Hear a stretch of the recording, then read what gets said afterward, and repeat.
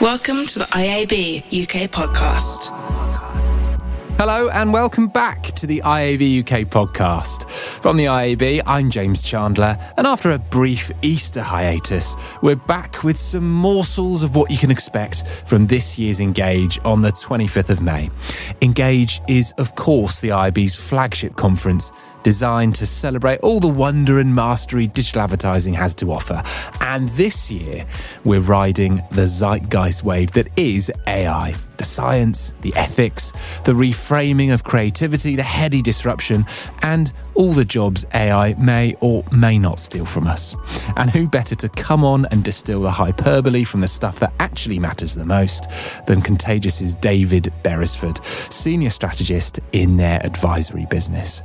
We talk about what Contagious are getting asked most when it comes to AI, the various use cases for agencies and advertisers, and what some of the very best examples look, sound, and even feel like. But I started by asking David to give a 101 explainer on exactly what Contagious is and how the advisory part of their business works. So, Contagious, we describe ourselves as a creative and strategic intelligence service. So what that means in practice is that we work with agencies and also major brands to help them in different ways. So for agencies, we give them the benefit of our insight because we're looking every day, every week at categories and brands around the world that are doing interesting and innovative things. And then we write that up and that all goes onto our internal sort of database, which agencies can access and also we can help them navigate. On the other side of that, we work with brands quite a bit as well. So they'll get us in to give them a briefing on trends, like, say, AI, for example. Or sometimes we work with them on bigger projects, such as creative transformation within their company. They're just keen to get a better creative culture and foster that. So we'd be experienced doing that with a number of different brands around the world. And so is AI kind of nearing the top of the list in terms of things people are asking you about? Yeah, so it's absolutely exploded off late. You don't need me to tell you that. I suppose the tricky thing is people are feeling, I think, slightly burnt from the whole hype cycle of metaverse, NFTs. Yeah. So, last year we were doing a lot of briefings around metaverse, Web3, all that kind of thing. But we were always trying to couch it in the terms of, look, this is just really interesting plumbing for the future of the internet, for the future of how we're going to communicate. But we were trying to ground people because we were saying, you're 3 orders of magnitude in terms of the computing power away from this vision that the Zuck is trying to sell everyone on. But the difference, the sort of step change has been, even though people are a bit reticent about AI, generative AI, they're seeing immediate utility of this sort of stuff. Right. So we're not having to do the kind of as much of an explainer because it's been... Got it. People are understanding the utility of it because they're playing around with it themselves, which is a bit different to say the setting up something on Decentraland or whatever it is for other people. And that's kind of weird because I guess it's such a good point because metaverse is kind of this closed thing. Like I need to have some kit to be able to do it. I need some smart people who can guide me through it. Pretty much anyone can go into ChatGPT, bang in some stuff, play with it, and you kind of immediately get what it is, whether you're using it properly or whatever, but it's quite accessible. It is, yeah. So this sort of... obviously, computational creativity as a concept has been knocking around for a while. You might remember things like, I think it was called the Next Rembrandt back in 2016, where there was that thing that picked up all the Grand Prix and people were like, wow, that's fantastic. Yes. That was, I believe, I'm right in saying, they put 18 months of work into that, okay? Wow. For that to work. If you think about what's happening now in the space of AI, generative AI, the tools to do that kind of stuff have been completely democratized. Yeah. So... It really popped back up on our radar last year when OpenAI, who are one of the key players in this space, they released DALL-E 2, at least to a limited amount of people. And then we started seeing these things pop up all over the internet, these incredibly stunning images just from a few text prompts popped into a window. Suddenly we're getting these absolutely stunning artworks. So that was when it sort of piqued our attention and we immediately thought, well, this is going to be all over the industry before too long. So we sort of tasked ourselves with keeping abreast of this, which is no small challenge because, as I'm sure your listeners are aware, literally every week, every day, something breaks, especially if you are following it on Twitter or LinkedIn, if you're following the right sort of people, it is slightly overwhelming. Yeah. So that's the sort of Where Contagious can provide some value for their clients is that we try to distill and synthesize all of that stuff. We come in with a briefing and we say, this is what you need to know. This is how brands are beginning to experiment with it. And this is why it might be interesting for you. Yeah. And you don't mind being overwhelmed. You're getting overwhelmed so you can simplify the stuff and go in and talk to people. You're opening a show for us at Engage later this month. Whet people's appetites. Give us a teaser of what you're going to cover there. Well, it's a distinct honour or poison chalice to be the first speaker of the day. But I think, I would describe myself as a very interested and enthusiastic generalist about this subject. Okay, I'm not a technical expert on it, but I think that's going to be useful for your audience because I imagine not everyone's going to come in with the same baseline of knowledge. 100%. So I'm going to see my role as I'm going to have 15 minutes and I'm going to give people a whistle-stop tour of what it is so that hopefully I can sort of tee up the rest of the great speakers you're going to have throughout the day. So I'm going to touch on a few different things. First off, I'll start off sort of contextualizing AI, like where we've come from. So this has its roots all the way back in, Alan Turing, World War II. And then why it has sort of exploded in the last couple of years, this shift from just purely analytical AI to this idea of generative AI. So going beyond that rote cognitive labor to a place where these computers are now generating and creating new things. So I'll be charting that evolution a bit. Then I'll be talking about the four sort of major ways it's manifesting. So if you think about things like text, so this is your ChatGPTs, GPT-4. Things like code, so this is a big area where this is disrupting. Things like GitHub's Copilot is helping developers, increase their speeds and their productivity massively. Then there's things like AI image generators, which I'm sure many people will be familiar with. And the sort of fourth stream of that is video as well, which is now becoming incredibly good, incredibly fast. So I'll be touching on all of those and then thinking about its application to various industries. So the likes of incredible stuff in pharmaceuticals in terms of developing new proteins. Things like the law, it's absolutely tearing up certain areas of the law. Things like medicine. Again, some of your listeners might be aware, I think it was ChatGPT passed some sort of medical licensing exam in the US not too long ago. And this is, these are the initial versions of these things that are being released en masse. If you extrapolate that out, I mean, the rate of progress is slightly terrifying, which is something we'll come on to a bit later. Other areas like education. And then, of course, for this audience, I'll be addressing the elephant in the room, which is how the hell is it going to disrupt marketing and advertising space? And where'd you go with that? Because I think so much of the temptation of the news cycle is to, or the sort of the lazy thinking is, well, okay, it can do stuff we can do, but better, faster, arguably more creative. It can read a whole bunch of stuff quicker than we ever can. So if you're a copywriter, my job is doomed because these machines are going to be able to do it. I mean, that's a very sort of linear, lazy way to go at it. It feels like we've progressed on a little bit more than that now. Yeah, I mean, look, it's anytime there's any kind of technological revolution, there's always that Luddite mentality of the way we do it now is fine. This technology will never make it, never cut it. It will never. And they have a point, certainly at the moment, certainly in elements like humor. We see AI really struggling to tell a funny joke.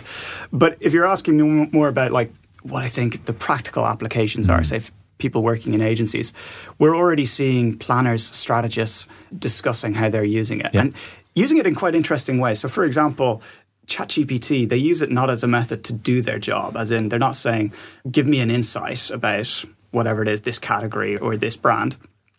They're not using it to then take that wholesale and put it into a brief. They're using it to go, okay, so those three things that ChatGPT generated for me, those are the most obvious connections. Those are the most immediate things. So it then sets a baseline for that strategist to go to the creative team and goes, this is the obvious connection. Got it. Can we go beyond that threshold? Nice. And then obviously they're using it for other things like, more practical things. Like if they've written a very long brief, they might feed it all into ChatGPT and say, make that more concise for me. And it can do it like that, which is phenomenal.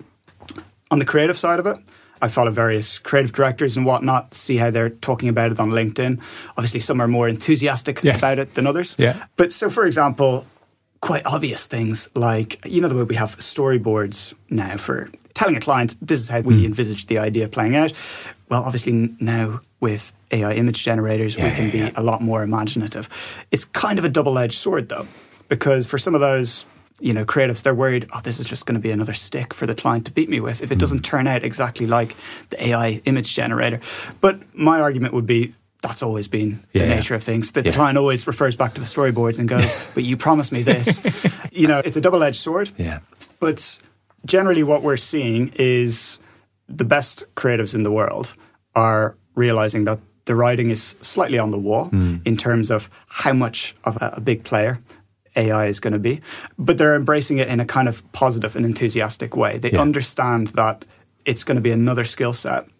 So while they'll still be the driver of the creativity, the engine will increasingly become these tools. Yeah. And I think it's an exciting time in our industry. And again, we'll probably come on to it a bit later, but is it going to disrupt in terms of jobs? Absolutely. But that's always the nature of things. We're always changing. We're always evolving. Yeah. But, with change comes new opportunities, to not sound too much like a Hallmark vision call.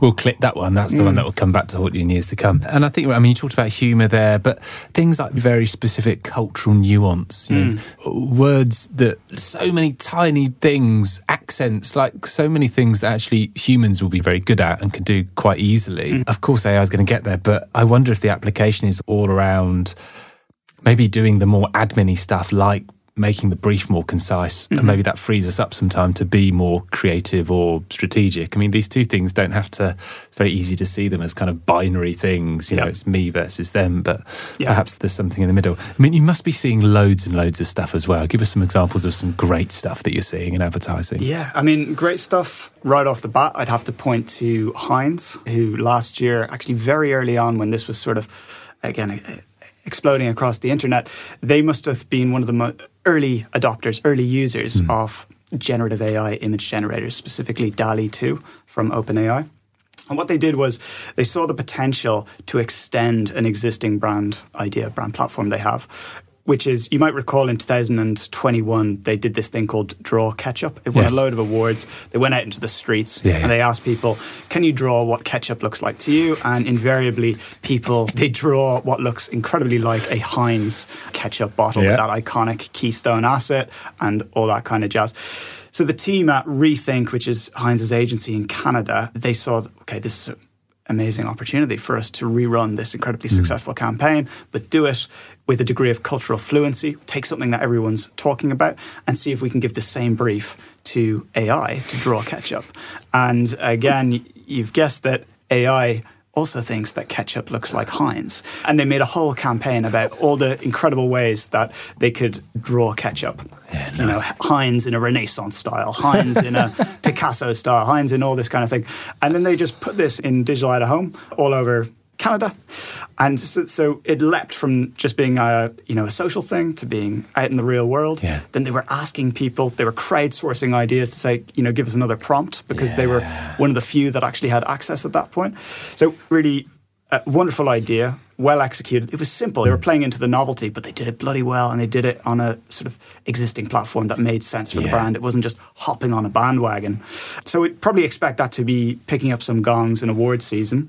Other ones that are a bit more serious, we've seen the likes of, there's a medical insurer in Belgium called Helen, and they had quite a good idea for World Mental Health Awareness Day last October, where they decided they would experiment with AI image generators to try and bring the pain of people suffering mental anguish to life a bit. So working with a psychologist and 3 willing participants who all suffered from varying mental illnesses, like a psychosis or anxiety disorder or something, they asked them to describe to the psychologist how that ailment made them feel. So, for example, the chap talking about his psychosis said that when he's having a sort of psychotic episode, it feels like he has these massive wings. And he was able to really evocatively describe how it made him feel. And they took that information, that very evocative description, and they fed it in to text prompts to these AI image generators, which created a visual that encapsulates how that person felt.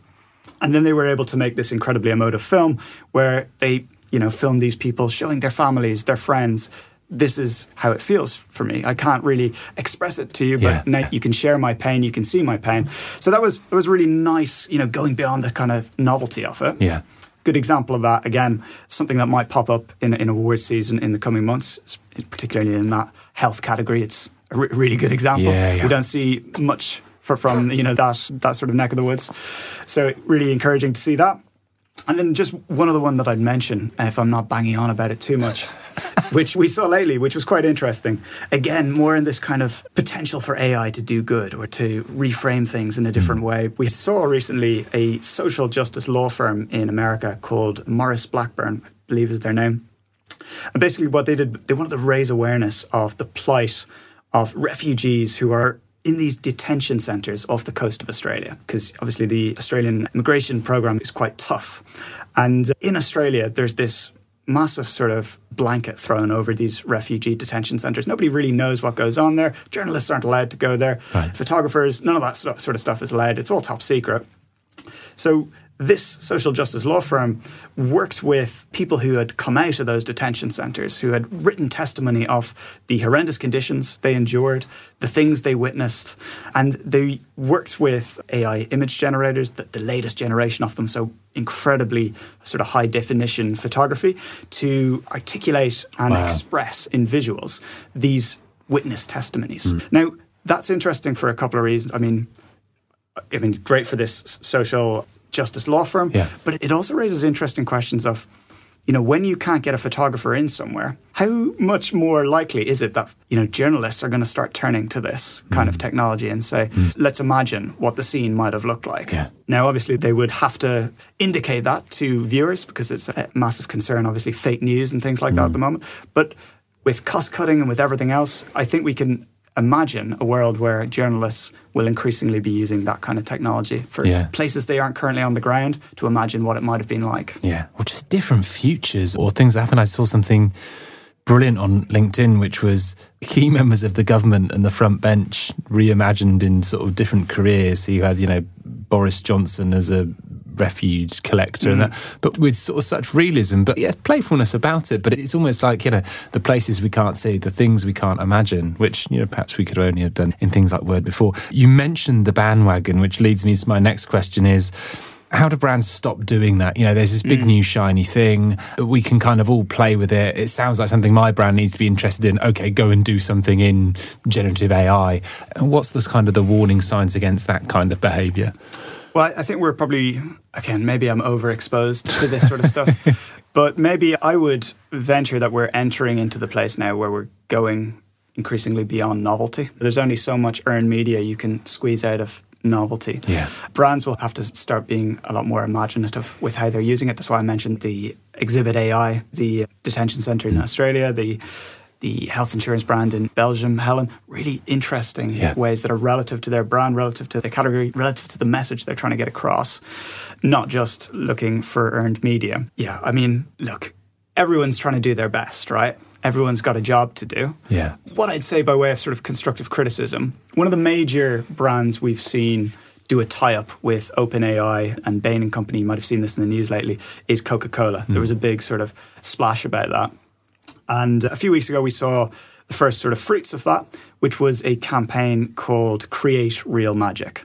And basically, the concept here was they had a microsite and people could go onto it, and there was an AI image generator that had been given certain parameters. So it had been fed every iconic Coca-Cola asset from down the years, and people were invited to create their own Coca-Cola ads, essentially, in a creative way, which is nice. And you can see the appeal of it. And I think, the winners were going to get the best efforts put on, Piccadilly Lights or in Times Square or whatnot, which is great.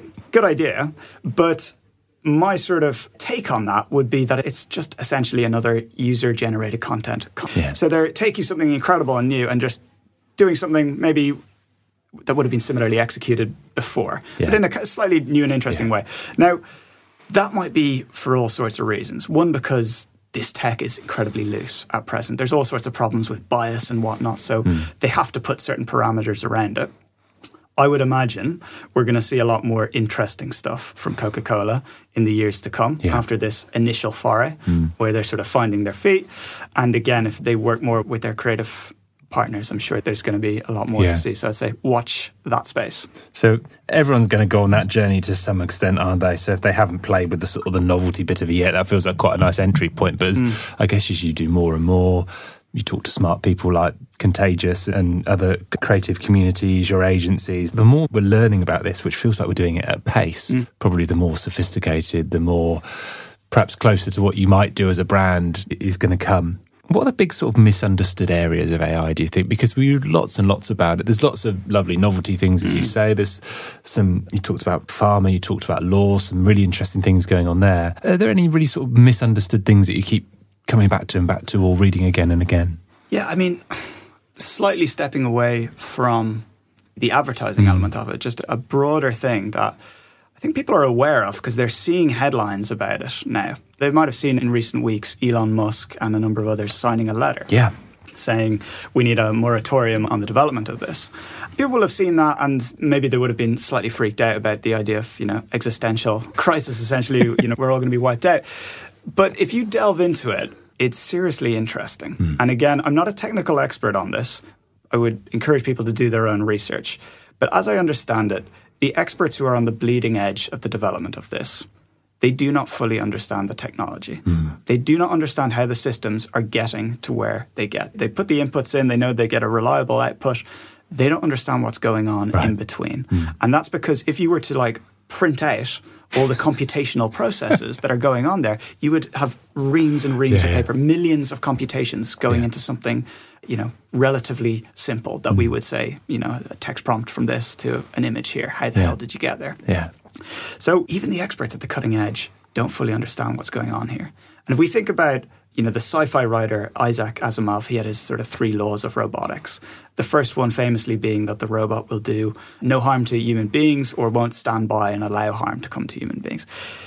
If we don't understand how these systems are even doing what they're doing, we cannot be fully certain that there is no sort of, not to be too dramatic about it, but there's no negative intent or nothing untoward going on. Yeah. And that is quite concerning. And I'm sure you're going to have other speakers that will speak to the ethics of these things. Yeah. So they'll do it in more depth. And then the only other thing I would mention is the broader social and political implications of this, for me, are absolutely massive. Yeah. Again, I'm not someone who's prone to hyperbole or, largely regarded as a cynic by my friends and colleagues. But, I think we're at a serious tipping point. The history books will look back on this as an incredible tipping point. Yeah. And I don't think politicians are grappling with this, with the implications of this well enough. I saw a bit of research from Pew this morning. I was looking at it. They surveyed 11,000 Americans. And I think they asked them, in the next 20 years, how much do you think AI is going to impact the working world? Or have a major impact on the working world, I think is how they couched it. And 62% said, over the next 20 years, it's going to have a major impact on the working world. Then they asked them another question. They said, how likely is it to affect your job? Only 28% said it was going to affect their job. Wow. So there's this massive blind spot. And I'm sure you and I, if we talked about it at length, we'd probably be guilty of it as well, saying, oh no, I've got a certain skill set that's going to protect me from this. The reality, I think, is, we're all increasingly, going to have tasks taken away from us because the machines will do them better. So there's going to be a massive societal reckoning where we're going to have to work out a better way to organize ourselves because that could be slightly problematic by the time, I get to retirement, if I do. That'll be my take on it. I'm chuckling slightly at the idea of a 20-year time frame with AI, given what you think's happened in the past 5 years. I mean, to think about 20 years is just such a sort of terrific amount of time. Who knows we'll be there then. David, that's amazing. I love the fact you described yourself as a generalist at the start as well. I saw a brilliant post this week about a real celebration of generalists. The fact that everyone in the world kind of wants to be a specialist in something, but if you don't have the generalists pulling them together, getting the right people in the room, making sense of it all, we just have loads of people who individually kind of know about lots, but no one knowing about lots of varied stuff. So delighted that you talked about being a generalist. We cannot wait to hear from you on the Engage stage. You're treading the boards of which Contagious have trod them in years before you as well. So you'll be in brilliant company. And thank you so much for coming and talking to us today. Well, thank you, James. Thank you for having me. David Beresford from Contagious there. And if that was enough to whet your appetite, you can, of course, hear the full fat version of David's take on AI at Engage on the 25th of May at the Londoner in Leicester Square. Tickets are available at iabuk.com/engage, and advertisers and agencies come completely for free as our guests. There's loads of other stuff going on too. Our most recent Last Thursday Club was all about how to avoid becoming a clickhead. AdSpend 2022 launch showing growth in digital advertising of 11% to over £26 billion. And for the first time, we sized the UK retail media market worth 176 million. And as well as Engage in May, we're returning to the podcast show, the podcasting mecca in the UK. And that's it for this week. Engage tickets will inevitably sell out, so get yours soon. Thanks so much for listening. IAB UK, building a sustainable future for digital advertising.